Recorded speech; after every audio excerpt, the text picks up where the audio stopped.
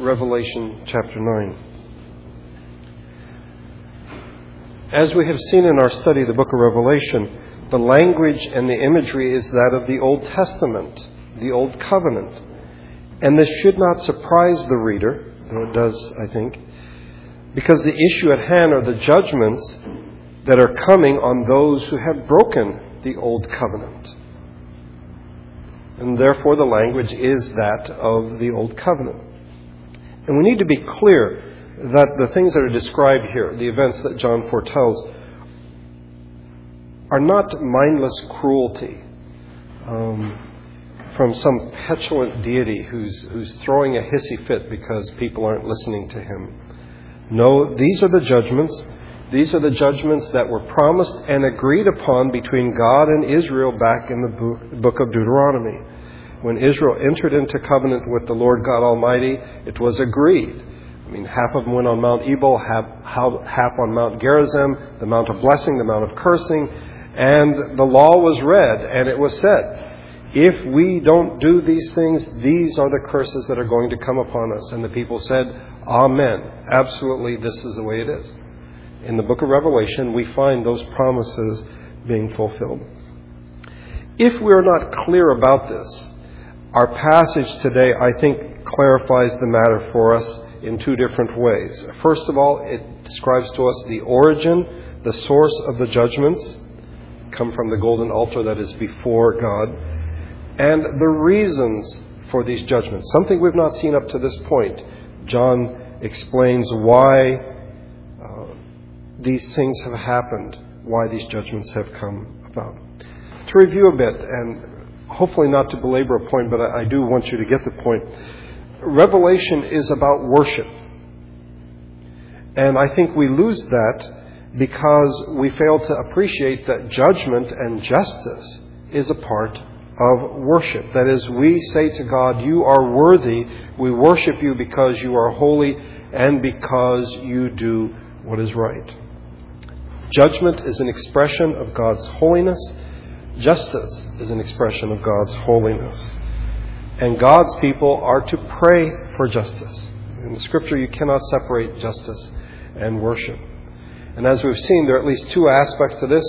One deals with ourselves. That is, in our dealings with other people, we are to act with justice. And Jesus says, listen, if you're not acting with justice toward other people, basically don't bother coming to church. Don't bother coming to worship because something is wrong. You need to correct that injustice, and then you can worship God. And so we need to act with justice toward others. But then the second aspect comes up. What if other people don't act with justice toward me? What am I supposed to do then? And we are told that God is the one who is to take care of that. God is to protect his people, to judge those who oppose him and his people, those who persecute his people. This belongs to God. I am not to take matters into my own hands. So we are not to wrong others. When we are wronged, we are not to respond with anger, with bitterness, with retaliation. We want to. I mean, there's something deep within us as human beings that loves the idea of revenge. I mean, I think some of my favorite movies is when somebody gets revenge. I mean, we have this sense of, yes, they got what they deserve. But that's not worship. Worship is committing that situation to God and saying, you are the judge of all things, of all people, and I commit this to you. Now, again, if I've done wrong, I need to make that right. But if someone has done wrong against me, then those things are in God's hands. But this raises an important question. What about the police? What about going to court? What about judges? Do we as Christians have the right to seek relief there? And yes, we do. Because as we saw last year when we went through the issue of war, God has put people in positions of authority, and they have a responsibility to reward those who do right and to punish those who do wrong. So if someone has done wrong against me, then I think I have the right to go to God's installed authority, as imperfect as it is, and to seek for justice. What if I don't get justice in the court system? Again, these matters are in God's hands. I am not to take it into my own hands as much as I might want to. In fact, revenge is anti-worship. We will talk about the Antichrist later on. Revenge is anti-worship. It is the exact opposite of worship. And not simply taking revenge, but thinking about taking revenge. Anger, bitterness, and malice, these things are the opposite of worshiping God. What about persecution? Well, this is what John is dealing with. He and the people of his generation were being persecuted. And he tells us indirectly that the church is to look to God in worship and to look for justice. And thus the saints say, "How long, sovereign Lord, holy and true, until you judge the inhabitants of the land and avenge our blood?" And so in persecution, we are not to take matters into our own hands. We are currently in the section that deals with the 7 trumpets. And as we have seen, trumpets in the Old Testament point to a number of things. It was used to summon Israel to worship. It was used to signal the beginning of the new month. It was used, they blew the horns, the trumpets, when sacrifices were being burned. I think usually we don't think of that, but it was, if you wish, sort of the soundtrack to sacrificial worship. The trumpets were being blown. They were blown when it was time to go into battle against an enemy. At the beginning of the year of Jubilee, whenever there was a new king, the trumpets were to be blown. But anyone who knows the Old Testament, whenever you hear about 7 trumpets, immediately what should come up in your mental concordance, if you wish, is Jericho. The priest with the 7 trumpets who went in front of Israel as they marched around, 7 priests, 7 trumpets. And the result was the total destruction of Jericho. And what is about to happen is the destruction of Israel because of their breaking of the covenant. We saw that the first 4 trumpets could be taken together, just as the first 4 seals could.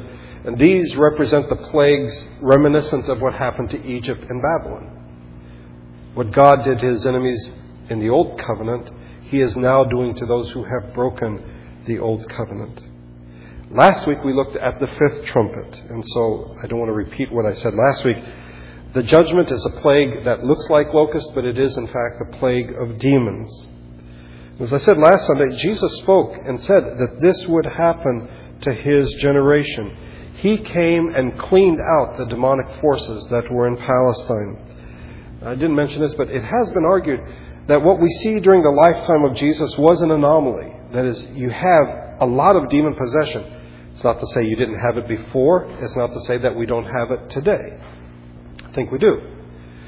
But it was on such a massive scale because God had come into the world in the person of Jesus that now Satan sends out his forces to afflict and to, if you wish, to possess people. And the battle in much of Jesus' ministry is in fact with these demons. In fact, one person has a legion of demons, so many demons in him. Jesus comes in and he cleans house. But the Jews do not turn to him. They reject him. They kill him.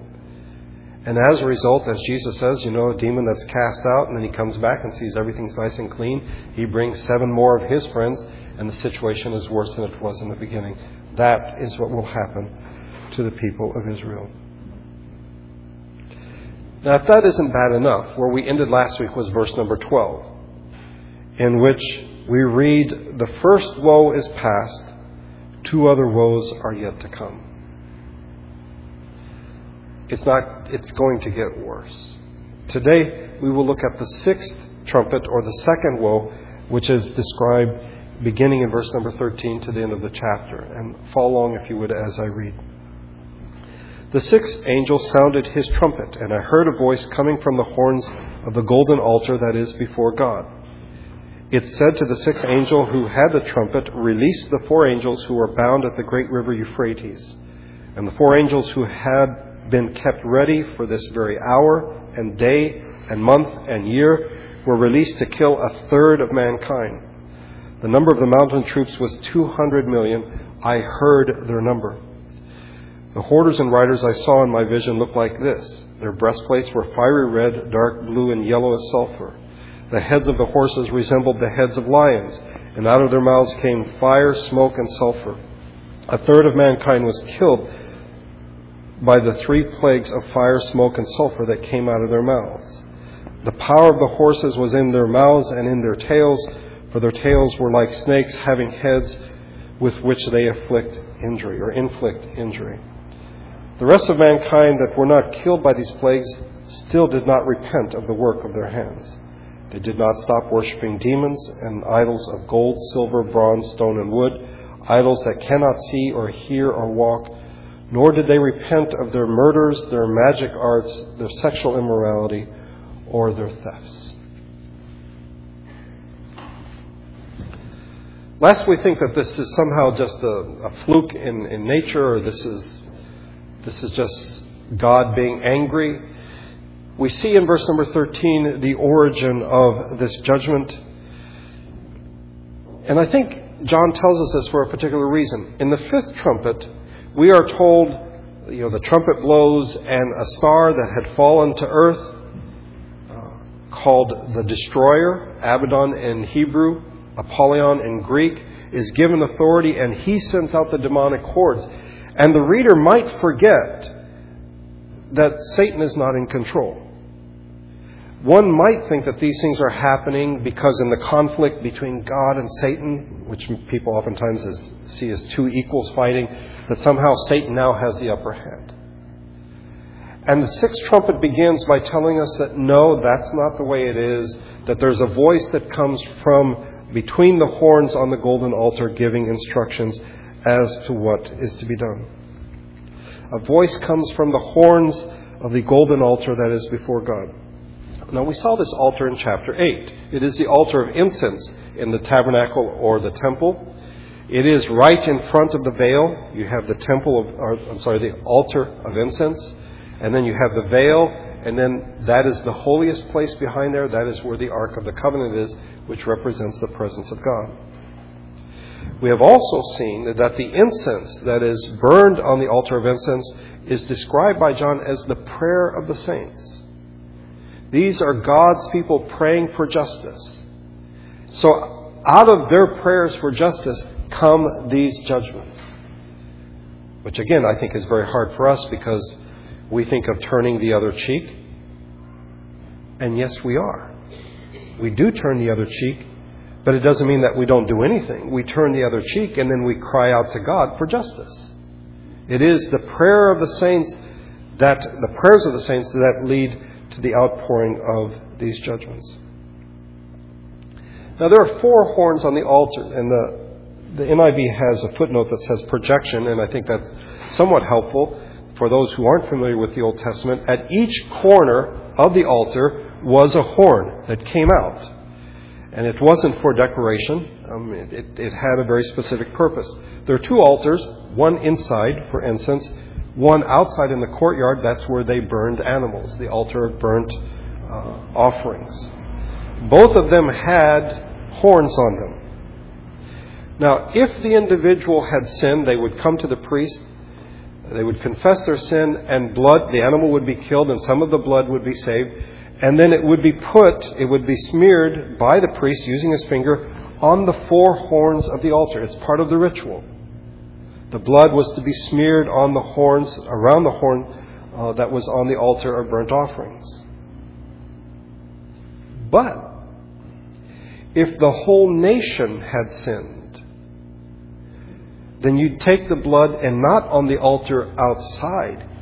The priest was to go inside the golden altar of incense that is before God, and their blood was to be taken and put on the 4 horns of the altar. So I think what is being described here is, well, first of all, 2 things. First, the prayer of the saints, the altar of incense, but also that the people, the community of Israel is seen as being guilty of sin, and therefore this judgment is coming upon them. It doesn't happen out in the courtyard. It happens here in the altar of incense. And by the way, as I mentioned before, there's no veil here. We have the altar, and there's God on His throne. And because of Jesus Christ, the veil has been taken down, and now the prayers of God's people go directly to God. There is no veil to keep them from God Himself.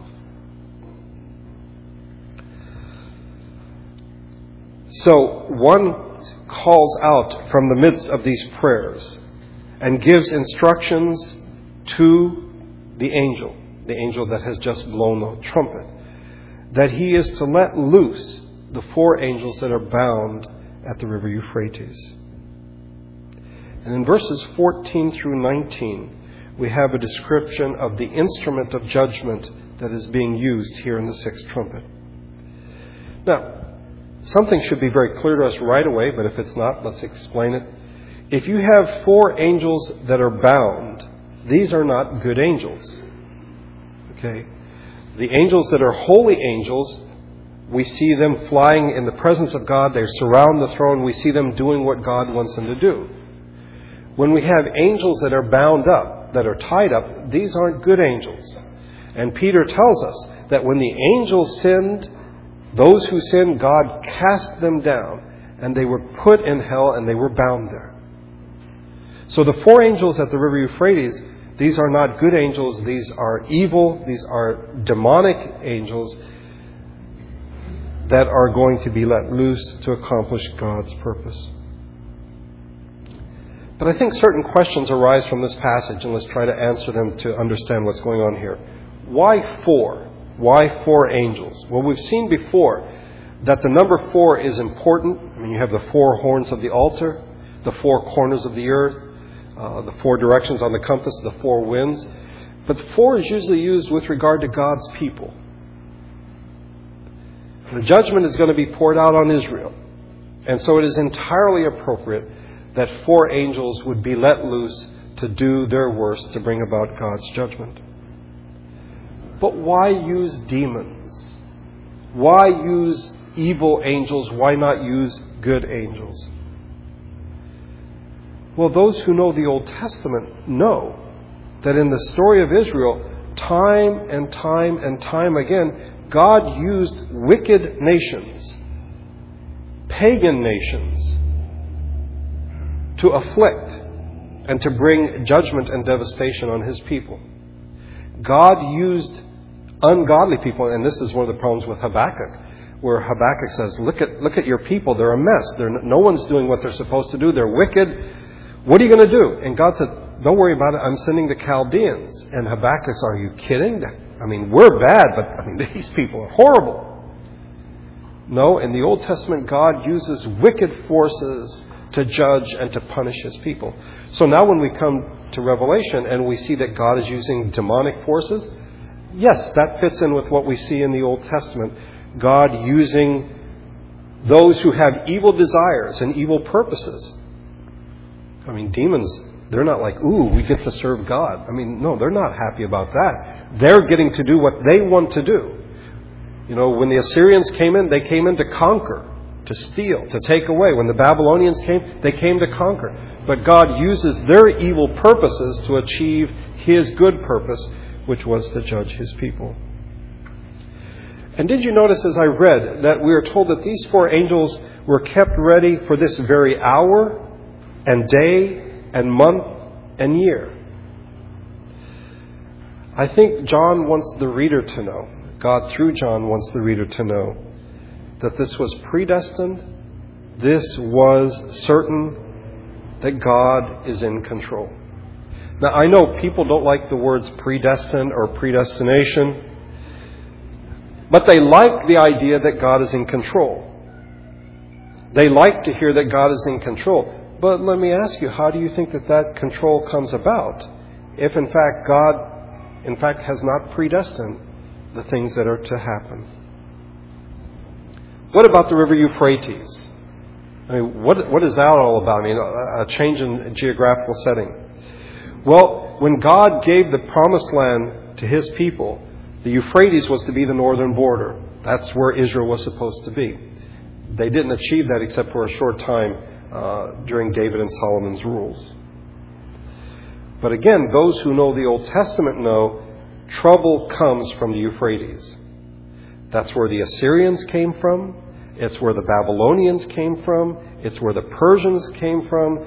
If you read the Old Testament and someone says, oh, we're having company from the Euphrates, you know this is not good.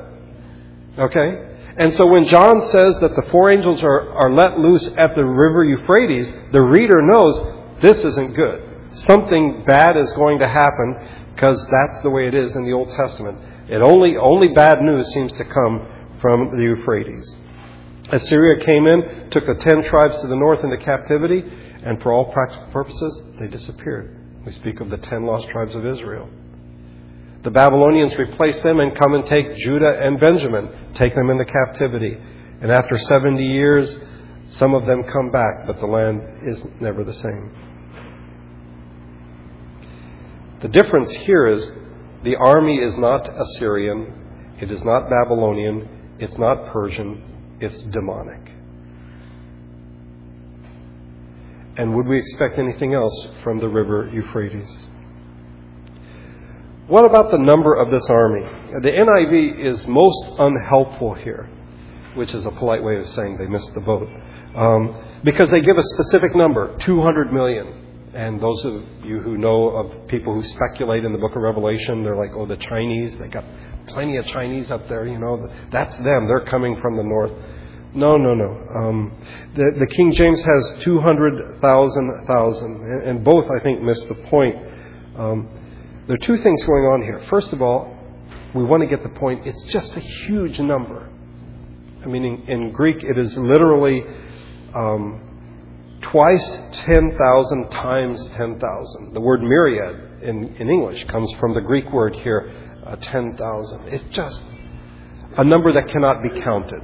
Okay, it's not 200 million. It's just a bunch. Okay, but secondly, this is a number that is used in the book of Psalms.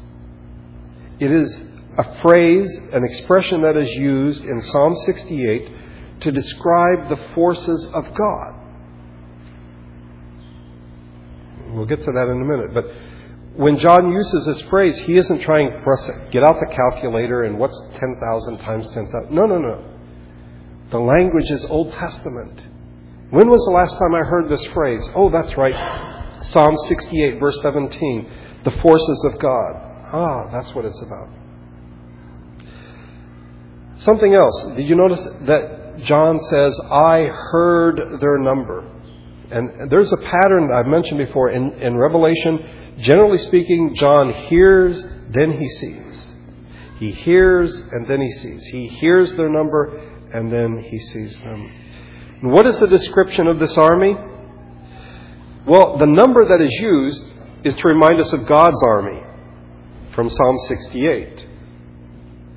But as John begins to describe this army, this is not God's army. These are not God's chariots. This is something very, very different. These are horrifying images, terrifying images, revolting images, and I think they're meant to be. By the way, in Deuteronomy 28, in describing the curses for breaking the covenant, we read this sentence. God says to Israel, the sights you see will drive you mad. In other words, you're going to see things that will just scare you and horrify you and drive you insane. I think that's what John is trying to tell us here. That the picture he has of these men on horses, or these creatures on horses with the breastplates, and then the horses have heads like lions, and then their tails are like snakes with which they inflict pain. This is meant to be a terrifying picture of the demonic forces that are going to come against Israel as part of God's judgment. But why is God doing this? Why is this horrible judgment going to come on Israel? Well, in verses 20 and 21, we are now told in part the reasons for the judgment. Up to this point, it's been implied. The seals on the scroll, the covenant, all that type of stuff. Here, what becomes clear is that people have done something and they refuse to repent of what they have done. It's really, really quite amazing. God sends His Son into the world. The goodness of God is seen in sending His Son. People reject Him. God now sends judgment. And we read in verse number 20 and then verse 21, they still did not repent. Emily read to us several weeks ago from Romans 2. Or do you show contempt for the riches of His kindness, tolerance, and patience, not realizing that God's kindness leads you toward repentance? As I said, God showed His kindness and goodness in sending His Son. Now His wrath is being seen in the second coming of His Son, not the big second coming, but in His return to the land in judgment, and they still do not repent. Those who were not killed by the plagues, John tells us, do not repent of the works of their hands. They did not stop worshiping demons and idols, did not repent of their murders, their magic arts, their sexual immorality, their thefts. If we're not careful, I think this will throw us a curve and we'll miss the point here. I don't think that these are necessarily to be taken one by one and to be taken literally, although one could make a case. Murder, the Jewish people put Jesus to death. They were responsible for persecuting the church, killed various apostles, so you could say, well, they did murder. Their fascination with magic arts. We're told in Acts chapter 8 that Simon Magus had great popularity. He was a sorcerer, but he was with the Samaritans and not with the Jews. In Acts 13, when Paul and Barnabas go to Cyprus, there they meet a Jewish sorcerer named Bar-Jesus. But again, he's not in Palestine. He's part of the diaspora. I think when you take this list, and if we could go back in time and say, okay, people, do you think you are guilty of these things? They would say, absolutely not. We don't worship idols. We don't worship demons. We're not into magic arts. We don't do these kinds of things. John, this is all propaganda. You're trying to make us look bad. We haven't done these things. We are not guilty of doing these things. You know, if somebody's done something wrong, they generally have a sense of guilt. You know, that, yes, I've done something wrong. But I think the people who would read this, about whom John is writing, they're like, well, John, you've missed the boat. We're not guilty of any of these things. We don't worship demons. We don't worship idols. Well, in our study of 1 Corinthians, we saw that Paul put the two together. That if you participate in the worship of idols, you're actually participating in the worship of demons. And someone has argued that idolatry in its larger meaning is properly understood as any substitution of what is created for the Creator. It's anything that comes between us and God. That's an idol. But that's not what John says here, is it? He's talking about idols that are made of gold, silver, bronze, stone, wood. You know, he's not talking about the idol of wealth or the idol of celebrity or fame. He's talking about, you know, honest to goodness, what we generally think of as idols, concrete objects. Most Jews during John's time would have nothing to do with idolatry. As someone has said, the Jews learned their lesson by the time of the captivity in Babylon. They learned their lesson about idolatry. They would have nothing to do with idols. And again, they would say to John, you're not talking about us. You must be talking about somebody else, because we don't worship demons or idols. Is John wrong? Has he missed the boat? No. But I don't think he's saying, you people are guilty of doing this. Rather, he's using Old Testament language. And let me read to you a passage from the book of Daniel, chapter 5. Daniel is speaking to Belshazzar. Remember the writing on the wall? Many, many tekel upharsim. You know, you have been found, you've been put in the scales and found wanting. Belshazzar, tonight you're going to die. But this is what Daniel says to him before he interprets the writing on the wall. The Most High God is sovereign over the kingdoms of men and sets over them anyone he wishes. But you, O Belshazzar, have not humbled yourself, though you knew all this. Instead, you have set yourself up against the Lord of heaven. You have had the goblets from his temple brought to you, and you and your nobles, your wives and your concubines drank wine from them. You praised gods of silver and gold, of bronze, iron, wood, and stone, which cannot see or hear or understand. But you did not honor the God who holds in his hand your life and all your ways. Later in the book of Revelation, John will refer to Jerusalem as Babylon. He begins here by saying, the sins of Babylon, those are your sins. And what happened to Babylon, the judgment, that is what is going to happen to you. We've already seen hints of this, I think, if we could sort of get our minds to work in a particular way. We've seen, and in fact it's mentioned 12 times in the book of Revelation, the sin of sexual immorality or fornication. John uses it 12 times in this book. And it doesn't refer specifically, or it does specifically, but not only exclusively to sexual immorality, but the idea of apostasy. When I was younger, and some people still make this mistake, I would confuse adultery with idolatry, because they sound a lot alike. Well, you know what? If you read the Old Testament, God says idolatry is adultery.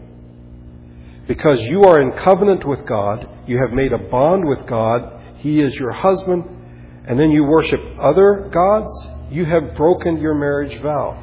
In worshiping idols, you have committed spiritual adultery. And John is saying to the people of Israel, judgment is coming down the pike like you cannot imagine. As God said to Israel, what you see will drive you mad. And perhaps one of these Sundays I'll bring down Josephus from the library and read it to you. What happened in Jerusalem in 70 A.D. is almost beyond human description. And it wasn't simply one army, the Romans, taking over a city, Jerusalem. It is God pouring out His judgment because they broke the covenant. John is trying to make the case here that the judgments that are about to come are not undeserved, they are not unfair, they are not cruel, they are the consequences for breaking God's covenant. The Lord willing, we'll pick this up next week, but let me remind you of three things as we close. First of all, this may sound strange, but God is not a liar.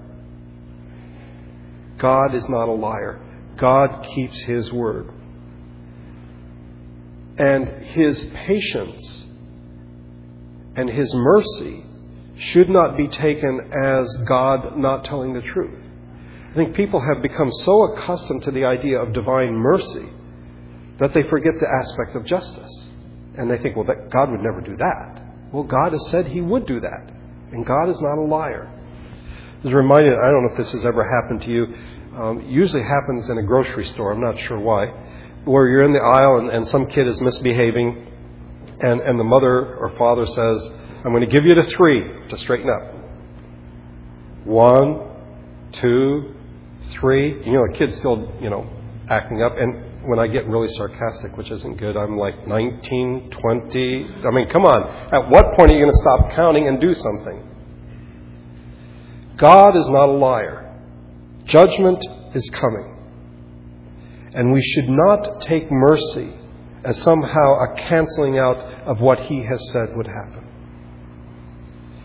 God's mercy is only possible because the judgment that should have been ours, the demons from the Euphrates, and worse, was put on Christ. You see, Jesus on the cross is not simply a man being crucified. It is a man experiencing the wrath of God, the judgment of God for us. But I think we should be very clear. God is not a liar. Secondly, God is in control. And talking to different ones of you, I know that you have experienced working with difficult people, working with people who drive you nuts, living next door to people who drive you nuts.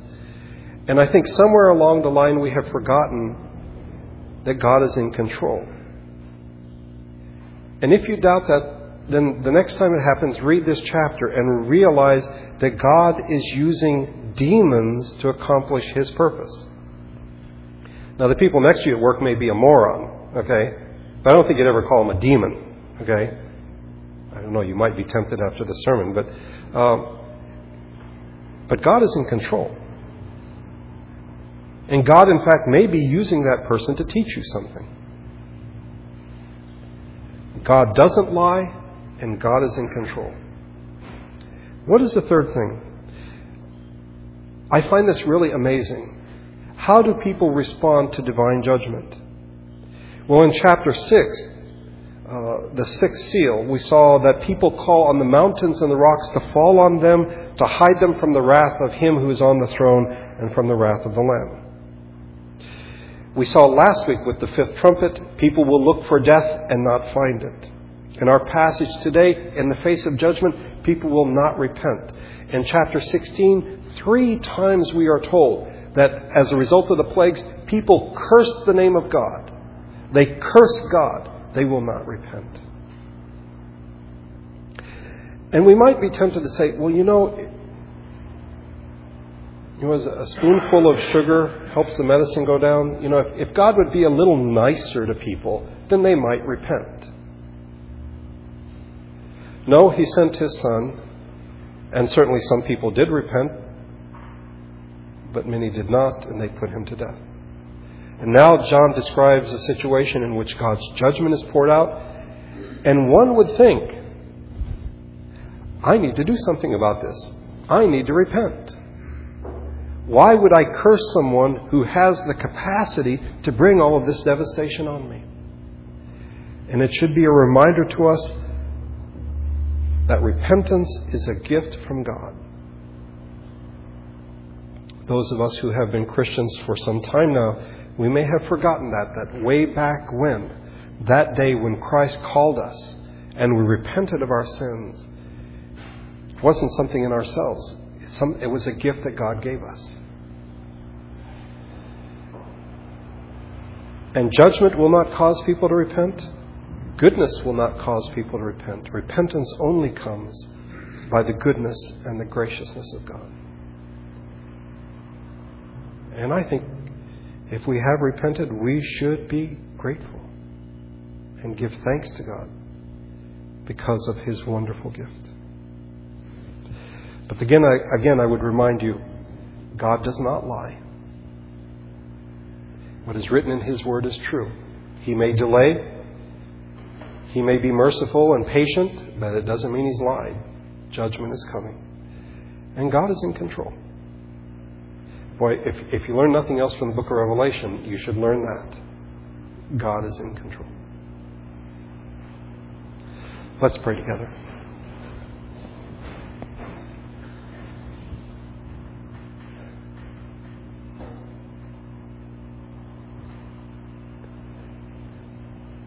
Father, we thank You that You do keep Your word. We know how frustrating and painful it is when people don't keep their word to us, when a promise is made and it is broken. It can be devastating. Somehow we forget that You keep Your word. Yes, You can be merciful. Yes, You can be patient. But what You have said will come to pass. If we do not repent, we will experience Your judgment.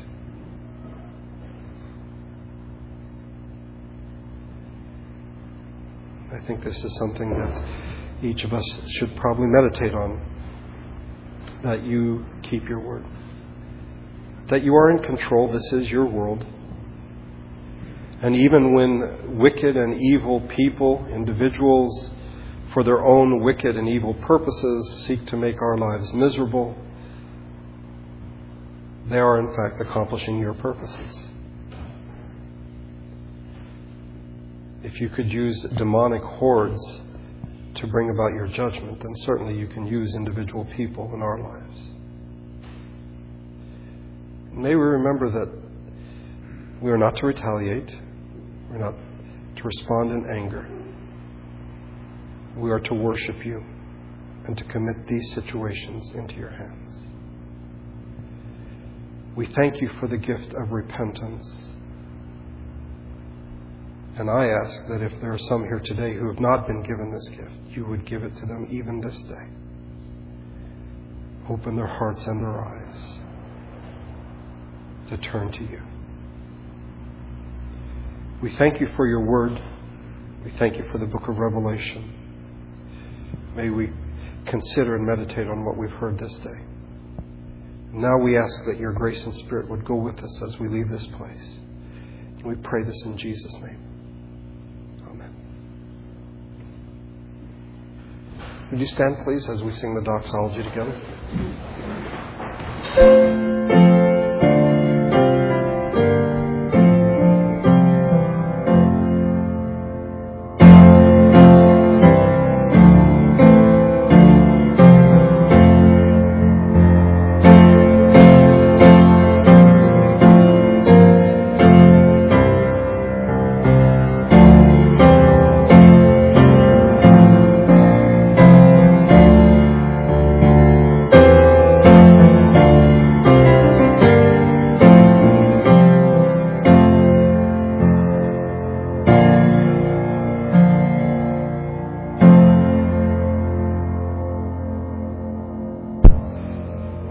May the grace of the Lord Jesus Christ and the love of God and the fellowship of the Holy Spirit be with you all.